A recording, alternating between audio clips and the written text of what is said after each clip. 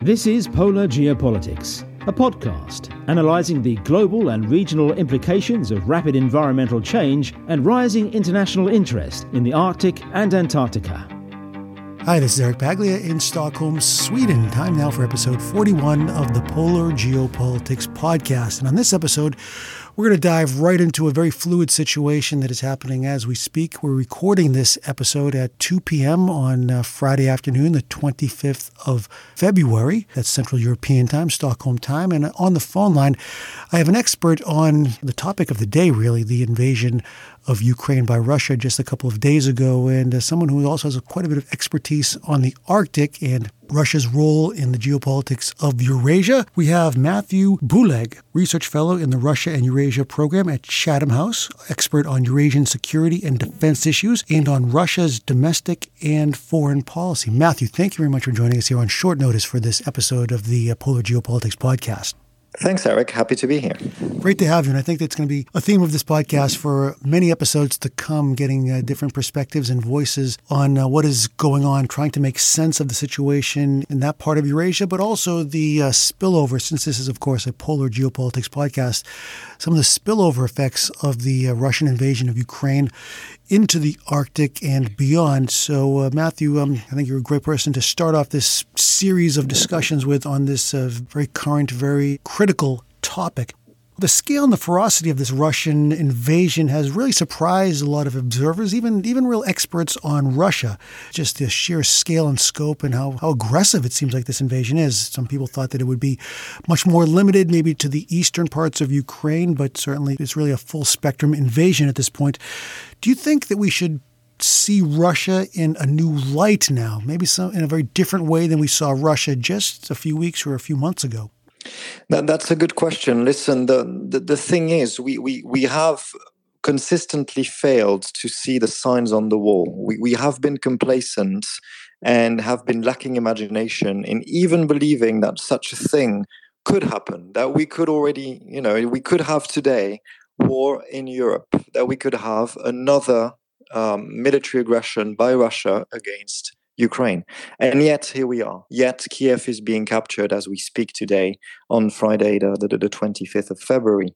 So we knew that all the signs were on the wall. We've had US declassified intelligence, for instance, since early December, showing the different deployments, showing the sort of depth and width of troops and hardware consistently placed at strategic points across the borders of Ukraine as well as in Belarus in the past few weeks. So this is mostly a form of complacency and lack of imagination to even understand the consequences of it, more than the possibility of it in the first place. That we have underestimated Putin's willingness to retake Ukraine by force, absolutely. That we have fallen complacent to it, yes, as well. So we are equally guilty in ignoring the situation, I believe. And now we have to pay the consequences of it, because the window of opportunity to actually be having a deterrent effect or actually coming up with a united and coherent response to stop this war in Europe is very limited and is closing rapidly. Because what the Kremlin wants unilaterally now is the complete and uncompromising military and political surrender of Ukraine, a complete dismantlement of Ukraine as a sovereign nation, and its complete demilitarization, with the assurance that there will be no NATO and no NATO weapons in the future. So here we are now. Do you think, of course, this is the million-dollar question at the moment, what the motivations are? You say the complete dismantlement of Ukraine as a sovereign nation. Is that solely, you think, due to security concerns, that the expansion, the potential future expansion of NATO into Ukraine, do you think that is really what is the sole factor motivating Putin and Russia in launching this large-scale operation? Or do you think that there's a few nights ago where Putin went on talking about the sort of this historical factors that Ukraine wasn't really a real country ever? Yeah. Do you think there's some greater thoughts here, some maybe personal motivations on the part of Putin? Or is it solely a strict calculation based on Russian security in the near-term future? So I think it's a mix of a little bit of everything, to be honest, because the Kremlin leadership, Putin and all the cronies around him and his advisors and so on, are evolving in a completely different mental space than we are. They evolve in a parallel universe where they are feeding a lot of fantasies and a lot of self-constructed images about the post-Cold War security order, right? About all this propaganda around NATO expanded its borders without consulting us, quote unquote, with we have NATO weapons close to our borders, all these fallacies, all these perceptions that they have. Also because Ukraine has historically, culturally, religiously even always had a special place. It is a very sort of emotional attachment to the territory of Ukraine. Emotional enough that the Kremlin is now ready to launch what is basically a fratricide against Ukraine. So they are evolving in this completely different bubble, which makes it really hard to grasp, because we know either we go to the mental space or we try to tether them back into a form of reality where we can actually speak. And that makes deterrence incredibly hard, because you can't deter a worldview. You can't try to persuade your enemy that what they are doing is wrong, because they are so entrenched in believing in it. And it's a mix of all of the above.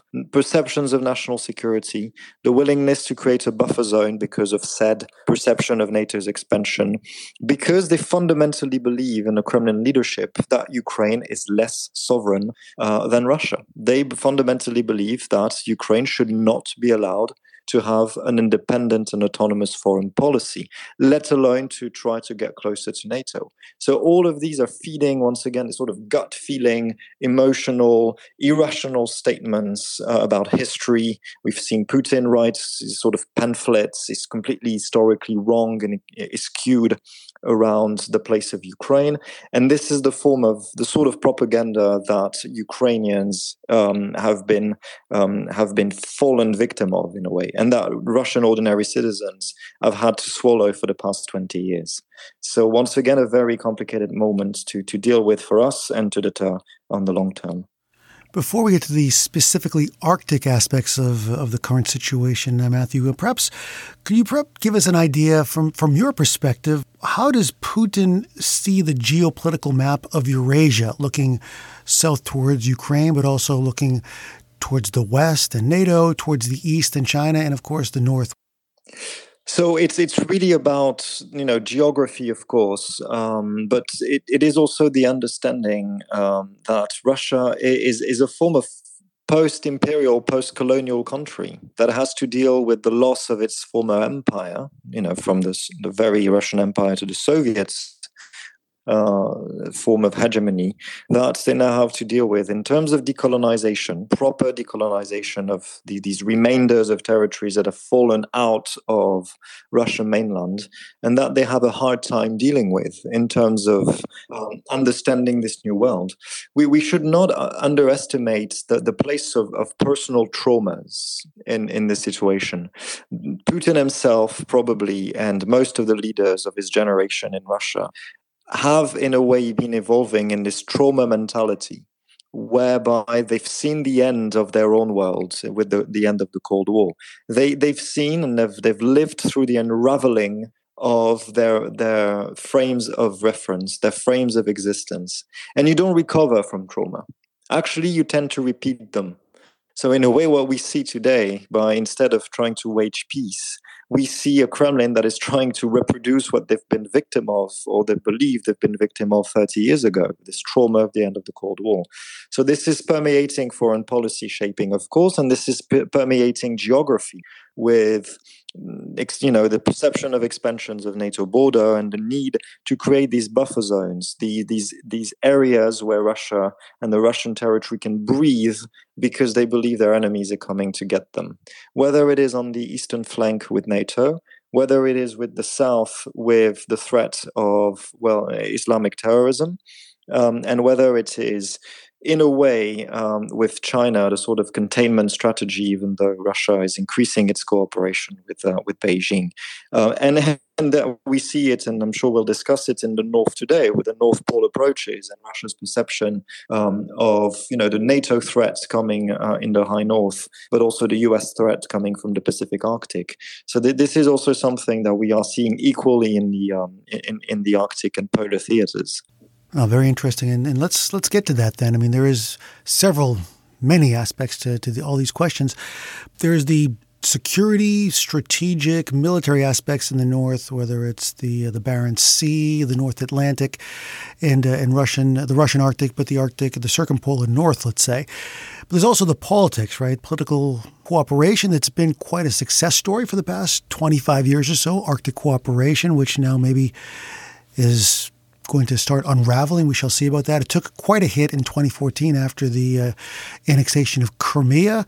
And now this must have a pretty significant, if not fatal impact on Arctic cooperation. Well, perhaps we'll get to that in a second. But since you started mentioning, Matthew, some of these, maybe let's say the more military, strategic, security aspects of the Russian geopolitical, geographic outlook on the north, perhaps you can outline that a little bit. From the Russian perspective, how do they see their northern flank, the other countries that are Arctic countries, and some of the various NATO exercises and other things that have been happening in the Arctic in the last few years?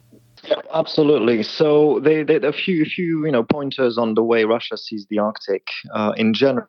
The first thing is that it's a strategic continuum. We tend, across the Arctic Rim to have very different geography and perceptions of what the Arctic really is, right? Between the high north on the one end, the American Arctic, Canadian Arctic are completely different in terms of space and geography, with a focus on the other side of the world.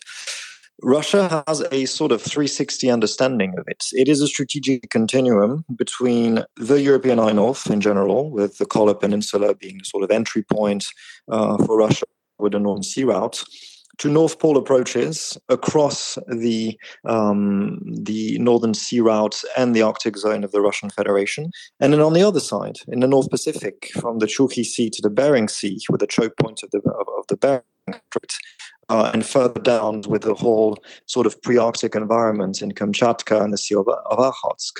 So they really have this sort of 360 view of geography that we don't really have in across the other Arctic nations. So this is the first thing. The second thing is that the Kremlin has now a more militarized approach to Arctic affairs. It is very much about protecting national security against what they perceive to be an increased number or an increased presence of NATO and allied forces closer to Russia's border. We fall back into the same logic that we have with Ukraine, for instance, of the expansion of NATO capabilities.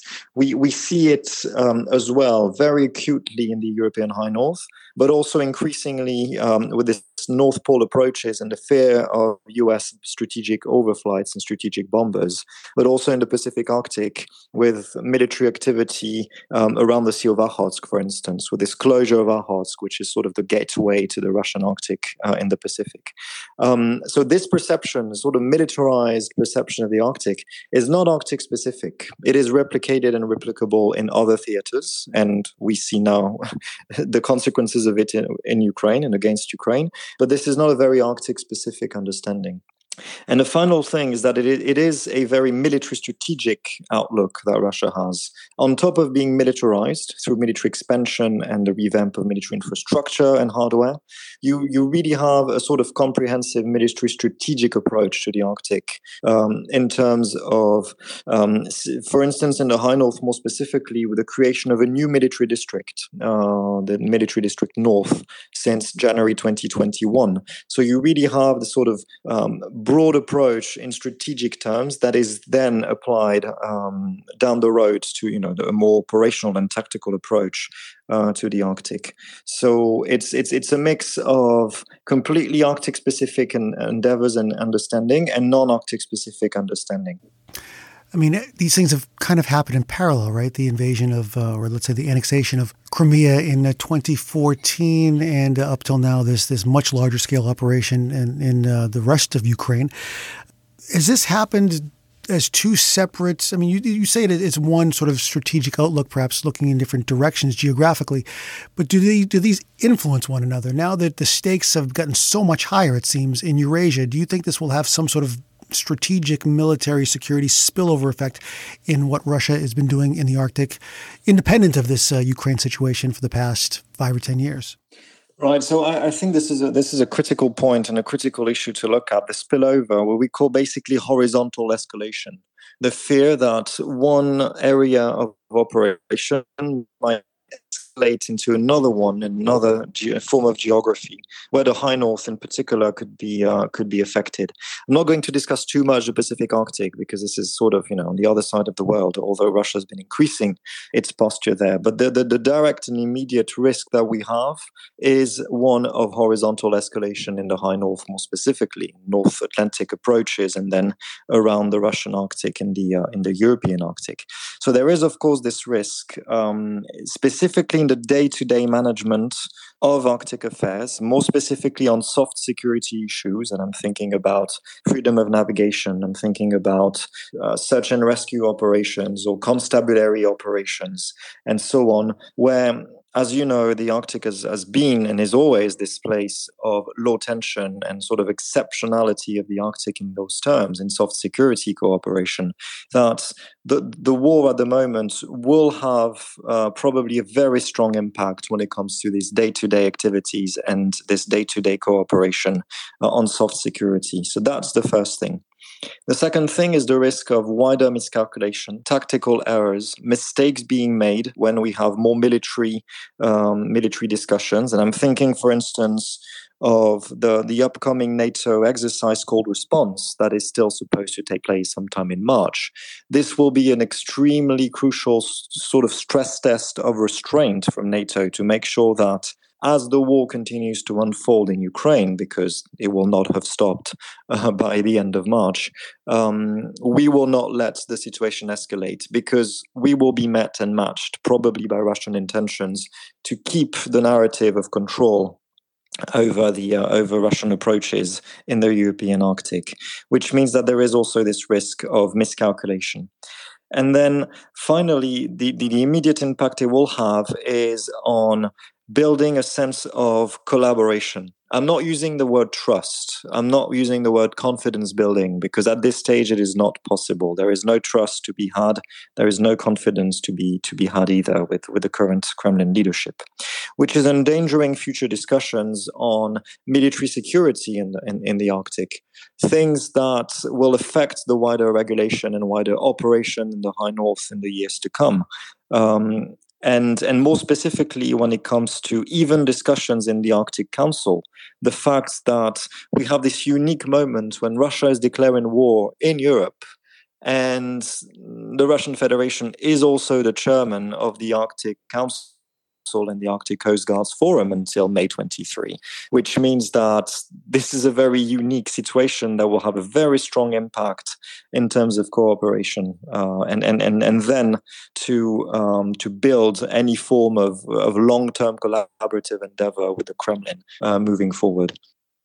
I mean, do you see a risk now? I mean, the Arctic Council, by its own treaty, does not get involved with military matters, and maybe that's a good thing at this point. But do you see there any risk of being a Arctic arms race that could be a potential consequence of this? I mean, Russia has been really becoming much more assertive in the Arctic for a number of years now, but as recently as 2019, you wrote that the Russian military buildup in the Arctic was defensive in nature, at least for now. Do you see that now as perhaps shifting to a more offensive posturing in the years to come, as Russia might see more and more of a hostile security environment exacerbated by this conflict in Ukraine and the Western response?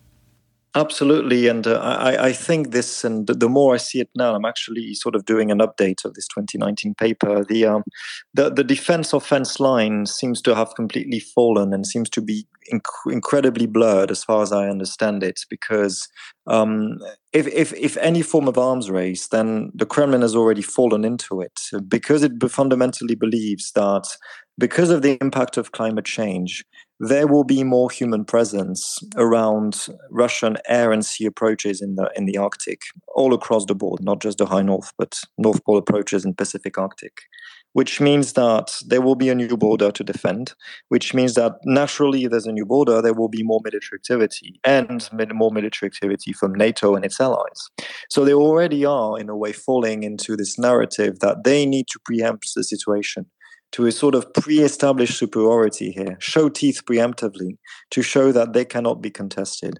And if you look at the internal narrative, they are sort of feeding this logic that US forces in particular could be trying to contest Russia's interpretation of navigation along the Northern Sea routes, with the Russia using the ice clause of UNCLOS, Article 234, basically saying that Russia can close off the Northern Sea routes as part of Russian navigational rights because of ice coverage. Well, with climate change, this ice coverage will disappear increasingly, or at least be contested. And there is this sort of narrative that, well, since it can be contested, then it will, because what can happen will happen. And then we will soon have US forces trying to contest the Northern Sea route, conduct freedom of navigation operations that will try to undermine Russian national security. So they are, in a way, already in this mental space of an arms race. The question for us is, do we want to sort of fall victim to a self-fulfilling prophecy and collapse, in a way, this reality that there is indeed an arms race? So it is a very tough moment and a very tough spot for Arctic nations, which, from a Russian point of view, if you look at the map, the rest of the Arctic that is not Russian is basically NATO territory, as they would call it. It's NATO members and its allies, Sweden and Finland. So it is very much, a question of what do we do next in terms of making sure we keep this spirit of cooperation. We try to uphold low tension in the Arctic as much as possible, but we do not fall complacent of letting Russia believe they can operate undeterred in the region, militarily speaking, because of their re-engagement and because of their rearmament and overall remilitarization. Because of this defense-offense line I was mentioning, I think there is no such line anymore. And what is defensive can be turned into very much an offensive outlook by a click of a button, if you look at weapon systems, but also in terms of posture, that it's not entirely defensive. And if we believe Russia's rhetoric that what they are doing in Ukraine is a defensive war, well, we can, if you put yourself in the shoes of Ukraine, this has nothing to do with defense. This is a pure military aggression. Do you see any risks to some of the bordering countries to Russia in the Arctic? I mean, Norway, NATO member, Finland, not a NATO member. There's also Svalbard, which Norway has sovereignty over, but there's a significant Russian civilian presence, civilian scientific industrial presence, but not military. It's a demilitarized area. Do you see this conflict in Ukraine having any other border problems in other places, specifically in the Arctic? So that's a good question. I don't think there would be voluntary or purposeful escalation, specifically because Russia is very much looking at Ukraine, and this is about Ukraine. And NATO has made it clear that it would contain the crisis. They would let Ukraine burn if they have to, but they ask for restraint of Russia not to escalate further and to try to contest NATO's borders. I don't think the Kremlin is suicidal enough to try to launch operations against NATO nations or its allies, Sweden, and specifically with a sort of Nordic outlook. I don't think this is going to happen.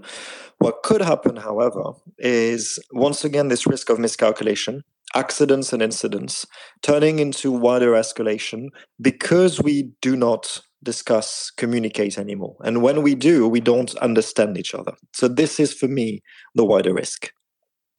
Now, for the past few years, there's been more and more talk about this new era of strategic competition, great power competition in the Arctic, often seen from a three-way perspective, United States, Russia, and China. Do you see that as being, let's say, an accurate assessment? I mean, this goes back some years now, but it seems more and more clear that there's a great power competition going on. Whether or not that's relevant for the Arctic, that's another question. Do you see that as a proper way to analyze the geopolitics of the Arctic in 2022? So I think it's a great way to see it, and it's a sort of multilateral, multi-stakeholder engagement space where you both have a mix of cooperation with, once again, this sort of low-tension environment, where you have the United States and Russia discussing day-to-day management, of search and rescue, fishing, of ocean science, and so on, while they are tearing themselves apart on the wider stage when it comes to global competition. Well, you also have the increased place of China, who is a sort of new outlier in the situation, which is making not really slow, but very rapid inroads in Arctic governance, in trying to reshape the way we think Arctic governance and also Antarctic governance. It's a very polar logic. So it is very much about the sort of great power, new forms of competition. It's also a form of geoeconomic competition, but also geotechnological competition with a lot of, cold weather, Arctic-enabled systems to survive in a very hot environment. So we also have this sort of multifaceted form of cooperation competition evolving at the same time, with the presence of the three main players in the room, the United States, Russia, and China, as well as the presence of NATO increasingly, with all these questions being asked now at the level of the alliance of what should be NATO's place in this ecosystem in the North Atlantic, and what is north of the North Atlantic, how much NATO should there be in the Arctic in the first place. All these questions, of course, will be driving the shape of the future of the Arctic in terms of military security cooperation, but also competition. Because the moment we decide to place more NATO in this environment, the Kremlin will use it in terms of rhetoric as a sort of told you so moment, right? That, well, there we go, we have more NATO and therefore we have to defend ourselves, which will then be interpreted by China as another moment where we have basically the imposition of the rule, the Western alliances and Western rules-based order. So all of this really is shaping the way that we will cooperate on a day-to-day basis in the Arctic. And this is very much potentially endangering the very spirit of low tension, the very logic of exceptionality of the Arctic environment when it comes to soft security issues, when it comes to basic, access and operation in this environment, but also having a tremendous impact on the livelihoods of local Arctic communities, as climate change is already impacting tremendously their day-to-day life. If on top of that you add big power geostrategic competition, this will have a further human cost to the Arctic, something that we should keep, the Arctic free from in the first place. But that seems to increasingly become a self-fulfilling prophecy. So there is, I hope, still space and time that we don't turn it into this vicious circle of engagement. But it's up to us now to make sure it doesn't happen. This idea of a low tension area, the Arctic, and this idea also of Arctic exceptionalism, which you've mentioned a couple of times here today, Matthew. Do you think that is still feasible at this point? Can we ever go back to this low tension anywhere in the world, the Arctic or elsewhere, of having a low tension relationship, especially considering Russia's very dominant position in the Arctic geographically, and also all the investments and all the resources they've really put into developing the Arctic for many years? Do you think it still can be an exceptional area where we can put aside Crimea, we can put aside Ukraine, we can put aside all these other things and kind of get along and have sustainable development and environmental monitoring and those sort of soft issues, cooperation on those soft issues? Or is it inevitable that this will spill over into that relationship as well? Right. So I honestly still want to believe it will remain an area of low tension. It's just that the future is looking, a little bit darker and grimmer every day as it goes. Until before 2022 and, until the very last days of 21, I would have told you, yes, there was still a possibility that we would be able to sort of encapsulate or keep encapsulating the Arctic into this bubble. Maybe it's wishful thinking, but at least this bubble of low tension. Now that we have a completely different situation regarding Russia and against Ukraine now, I think it is too early to judge the deep-rooted consequences of what cooperation in the Arctic will look like. One thing is sure is that this will completely affect Russia's agenda in the Arctic Council during their chairmanship. This will make any form of collaboration increasingly hard, specifically when it comes to trying to bridge positions, because we have clearly now a huge rift between Russia and the other nations, very opposite positions in a way, and this will affect day-to-day management, specifically when it comes to, in a way, achieving minimal goals, right? The potential goals that we had in achieving better security, better search and rescue goals, or even trying to build positive things around ocean science, for instance, will always be seen through the lens of the war in Ukraine, Russia's war against Ukraine. And this is something that I think is going to erode low tension in this environment over time. On top of that, if we don't fight against these bad narratives, and I'm mentioning, for instance, all the Pompeo narratives in 2019 concerning big power competition and so on, although there has been a change, of course, with the Biden administration, this will be increasingly hard to keep up with this form of narrative, because we will be sort of taken over by the expediency of what we see now on the ground, which is a war in Europe. So I think it's too early to know exactly what the consequences will be, but I'm afraid these will be very negative consequences to deal with. And it'll be up to, in a way, to Norway when they take over the chairmanship of the Arctic Council and the Coast Guards Forum in 2023 to sort of renormalize the situation and take stock of what is the environment we have then in a year and a half, and rebuild from it. Sort of post Ukraine environment, where the world would have changed, and we will be living with the consequences of Russia's war. And where do we go from here, in a way? So plenty to do. The next 18 months or so, it's really hard to imagine what the world's going to look like then, after all we've been through for the past couple of years and the past couple of months and the past couple of days. Very fluid situation. And we really appreciate, Matthew, you coming onto the podcast here to share your expertise on these matters with us. And we really hope to stay in touch with you and have you back on to discuss this evolving situation in Ukraine and potential spillovers into the Arctic. Thank you very much. It was fun. Thanks for having me. Thank you very much. Matthew Buleg, Research Fellow in the Russia and Eurasian Program at Chatham House. Thank you very much for joining us here on the Polar Geopolitics Podcast. And we'll be back with more episodes, certainly on this topic and as it relates to the Arctic and other aspects of polar geopolitics. My name is Eric Bagley in Stockholm. Thanks for listening.